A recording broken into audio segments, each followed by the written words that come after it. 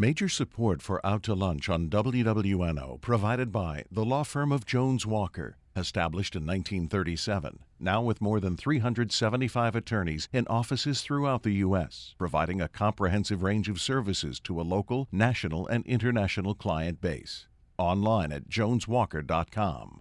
And Blue Cross and Blue Shield of Louisiana, featuring the card accepted by doctors in all 50 states. Information available at bcbsla.com or Twitter, #TopDoctors.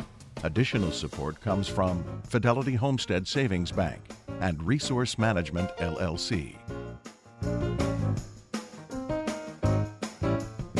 From Commander's Palace Restaurant in the Garden District in New Orleans, we're out to lunch with Peter Ricchiuti.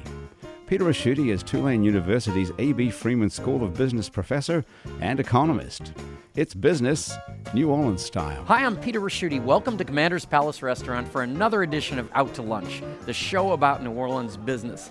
When we talk about the new business environment in New Orleans, we're usually referring to the intangible, confidence and optimism, or the influx of new entrepreneurs. But in parts of the city, as a result of the events of 2005, the actual physical business environment is changing, and none more radically than along Freret Street and in Mid-City.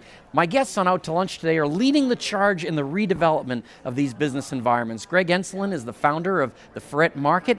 And Greg, welcome to Out to Lunch. Hey, good afternoon, and thanks for the invite to lunch. And Joseph Wright is the president of the Greater Mid-City Business Association. Joseph, great to have you here. Thanks for inviting me. Joseph, Mid-City was hit particularly hard by the aftermath of Hurricane Katrina, and building business back has meant a lot of literal building. The two biggest projects to date are the new medical district and the retail development on Carrollton Avenue. During this process, there's been a lot of talk about maintaining the unique character of Mid-City, which everyone seems to agree is essential, but building the medical district has seen blocks of houses leveled, businesses shut down, entire streets removed, and members of the community displaced.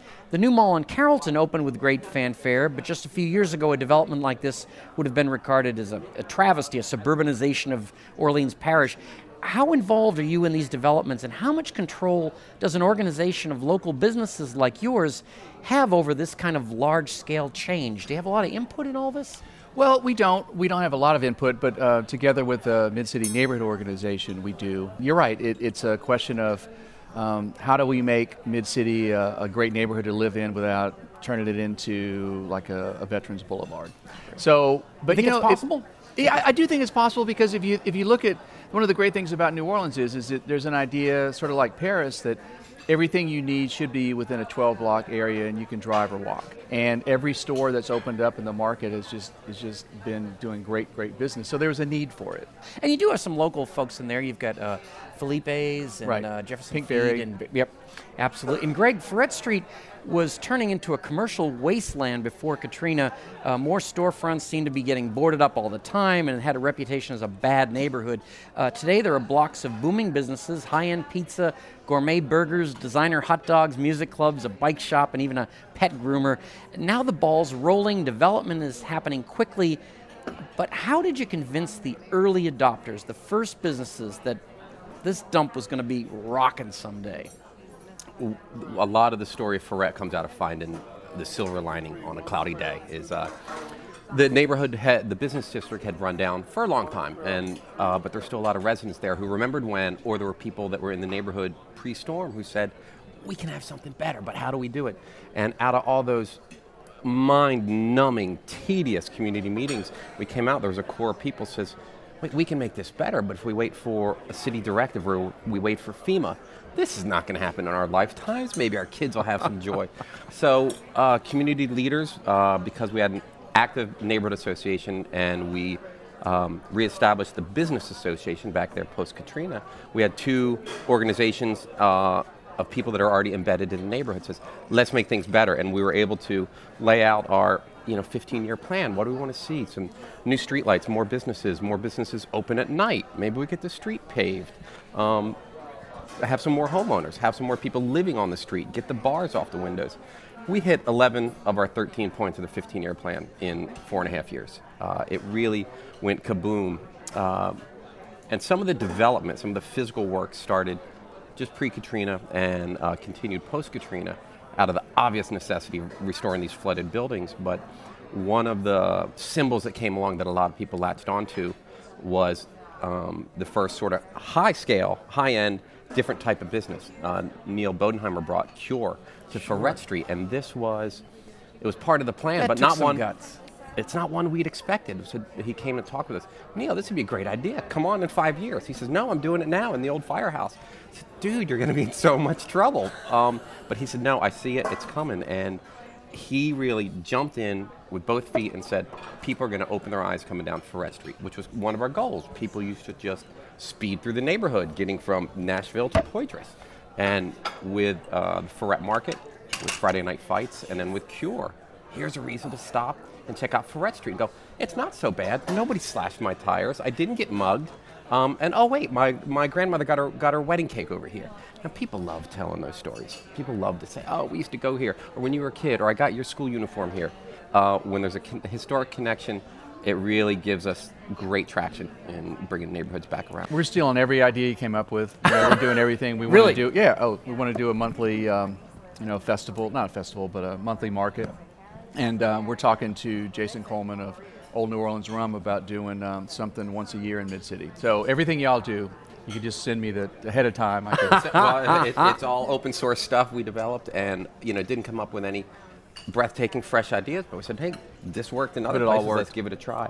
But something I do want to ask you is, and I've been telling everybody this, so if you could just agree with me, it'd be great. But that you all put security cameras, it's a nice way to say crime cameras, I think on 8 straight blocks. The lady who owns Zeus, the dog grooming place, told me, and I think that had a big impact on your turnaround, because when, obviously when criminals know they're on camera, so. They dress better. I think that's very important. Certainly that's something we've done there. As to whether that's been a large part of the decline and the different idea about what's happened with crime in the neighborhood. It's probably contributed to it, but I don't know that New Orleans criminals are that smart that, if anybody's looking, we have cameras up and down that street, and We have a lot of criminals that a listen to this whole show, lot I'd of like to things point that have out. happened in the neighborhood. It's been seen it and stopped and identified. It certainly helped us in being able to storytell that, oh, this guy who robbed that store, we Right. caught him in a couple minutes. And Right. this guy who did this Right. heinous thing, well, we found them in a couple of hours. So it's helped us. It's been a tool that internally we know that whatever happened, somebody saw it, and we're going to catch up with this perpetrator. But you great. think that the foot traffic was really, more and more, as more and more people came in, it kind of, okay. Certainly more people on the block, more people out at legitimate businesses at night. It's more people on your back that you don't have to pay for. It doesn't cost anything, and it's to everybody's benefit that all the moves have been going there. I'm going to ask you, a question here. We have something called a checklist where we ask you a question that you probably wouldn't find on a loan application. So I'm going to start with you, Jessica.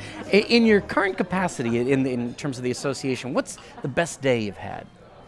To be honest with you, I know it's corny, but it's today, because I just, on the way here. Because of the free lunch or the... Yeah, Is, and the garlic bread.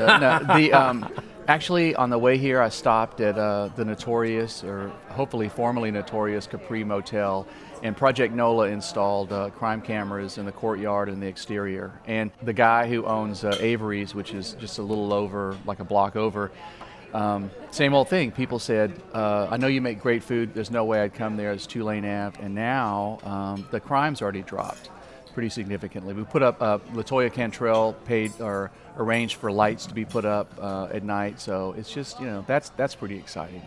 I think that the Project NOLA cameras are going to turn Tulane around. I really do. And a big part of that is the public's impression that these cameras are making things better. And, Right. If you dream about it, you think about it enough, it will happen. Right. And so, the camera itself isn't doing much, but the understanding and the perception that this camera is just another tool, it's another thing helping us out. It It's could make really going to turn it would around. be very popular if we took out the traffic cameras and turned them into crime cameras. That would be solve both of those things. Well, the thing is that Project NOLA monitors, as a nonprofit, and it monitors these cameras for free. So if there's a crime in that area, the NOPD will call them and say, do you have footage? And so they've helped them solve hundreds of crimes. And so if people have existing cameras, they monitor it for nothing. So it's great. I think That's terrific. Now, Yeah. Greg, what about yourself? You've held a few different hats in this Ferret Street group here. What's been the best day you've had? Wow. It would be It happened about a year ago. My partner, Michelle, you mentioned, who owns Zeus's Place, the dog boarding and grooming, she's also one of the founders of Ferret Market. And back in the early days, those community meetings, we'd been going, we live in the neighborhood. She lives 2 blocks off on one side of Ferret, I live 2 blocks off on the other. And we've got young kids, they're going to be, going out to restaurant age very soon. There's not a restaurant we can walk to. When can we get a place to go out to and have a meal with our families, and where can we go hang out at night? And it was actually the soft opening of the Public House. Oh, yeah. Back early part of this year, when it's like, Michelle, we're out after dark. We've had a meal on the street, and look at this. And there's 400 people cruising the street. It really was just a watershed from the tumbleweeds of 2006 and 7 to, oh my God, look at all these people out having a great time on Ferret Street. That's true. And being right so close to Loyola and Tulane, I mean, you've got, those people have stayed away for years, but I mean, that's not the case anymore. When I got to New Orleans in 1984, the back cover of the Tulane Student Handbook says, "Come on, welcome to New Orleans," and talking about the neighborhoods and talking about the Ferret neighborhood, only to the point that you can go down to Friar Tuck's, which is the college bar in the 2nd block of Ferret, and it says, "Don't go beyond there." And it's been such a dramatic turnaround, and it's caught the attention of people that in the last 2 years we've had a feature article or one of the covers that says, "Ferret Street, the place where you ought to go." So it's a real dramatic turnaround in a relatively short time. Well, you guys both have a lot to be proud of. We're going to check the inbox, and that's where our producer picks a question that's come in over the past week from a listener. Grant, what have you got? Peter, today we got a question for both of our guests from Catherine Bennett Curtis, who wrote to us on Facebook and asked this question, which is actually sort of simplistic but important. Why is it important that these advances continue in the Ferret Street Mid-City area, and what effect will that have on residents? Yeah, that's a good question. I got that. Yeah, we've been at it for a while, and what we're seeing is trying to find methods for improving everybody's lives around there, and a rising tide lifts all boats. And in Ferret, we've had a lot of abandoned, blighted buildings that everybody thinks is a problem, and that's both commercial buildings and residential stuff back in the neighborhood. So as developers come in, both small-scale and medium-scale developers come to these neighborhoods and repair these blighted, abandoned housings that are a problem for everybody. You can have some renewal without really having any displacement. And until we've run out of abandoned buildings to renovate, which we're still several years away, hopefully we're not going to have that displacement and that discomfort of renewal. So, and I think Mid-City, though there has been a big kick in the crotch from the neighborhood that had to be removed for the hospital, there's going to be a rising tide in that neighborhood for a great long time. That is your neighborhood. What do you want to say about it? Well, I think that Tulane Ave is, they're going to do a $10 million facelift on it, and they're going to cut it down to 2 lanes in each direction, and it's going to begin to to transform it from a highway. I want to see it to look a lot more like Magazine Street, or at least Canal Street. They're going to widen the neutral ground, and hopefully one day they'd have a streetcar service. But Tulane is kind of the Wild West of Mid-City. It ought to be a 2-lane. There you Not go. a 3-lane. There you go. Yeah, instead of 3-lane. Yeah. So, but no, I think that Tulane needs to be kind of managed, and we need to get the right business in there. But as you were talking about the hospitals that are going to be done in 2016, we need to have more than just a busy thoroughfare going past. We need to have a lot of bars and restaurants and shops and even another grocery or something that people can go. Again, in the New Orleans model, they can just walk a few blocks and get what they need safely. So I think that's what's important. There's still the crime. We have a mid-city security district, and the crime has dropped pretty significantly with that. But we have a ways to go. And just as you were saying, we don't want to displace people. We think that everybody's property value can go up, and we work with Comiskey Park to kind of give the low-income kids a place to exercise and just do a lot of things. So I think the changes that are coming hopefully will be good for everybody. That's our hope. What do you think the ripple effect's going to be from to you guys from the hospital? Well, I mean, already I live in Mid-City, so the house values are going up pretty dramatically, and I think it's going to bring. We have more taxes coming in. We can do more things. I think it's going to. The thing I like about it is that there's there's a block, the next block from me has a beautiful house, and no one's lived there for 15 years. It's in great shape. And now people are going to come in and say, if I have to fly to Wyoming and find the owner, I'm going to do it, and because I got to have this house. And so it's sort of a market cure of blight on some level, and I think that's going to be good, because a lot of people moved away and they've never come back, and so why are there empty houses in Mid-City and anywhere around New Orleans? That's a great way to put it, a market cure for blight. That as you invite more businesses and more people in, they're going to be needing and demanding services that at some point in Freret, we're going to reach critical mass where instead of having 110 empty houses in the neighborhood, there's only a couple, and that means there's now 4,000 families here, and they need kids' shoes, and there's going to be demand to putting pressure on the last abandoned business buildings that are in the neighborhood, and it will be a signal call for some retailer to come in and fill that niche.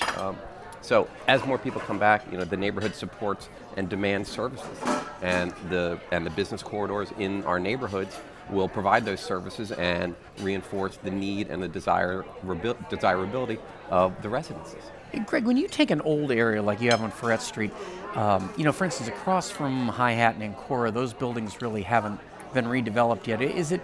What happens during a process like this? I mean, you've got to get people on board that maybe haven't signed up for the renovation yet, or? It probably happens in other communities across the country, but I'm most familiar with it in Freret. There's people who seem intrinsically and possibly genetically opposed to change. And I've owned this blighted building since Vic Skiro was mayor, and by gum, that's what I know how to do, and that's all I'm going to do. And it's like, wait a minute, but you're getting zero income on this. You could put a tenant in there. You'd have $200 a month. You could sell it to this guy over here for $500,000. No, I own blighted buildings, and that's what I do.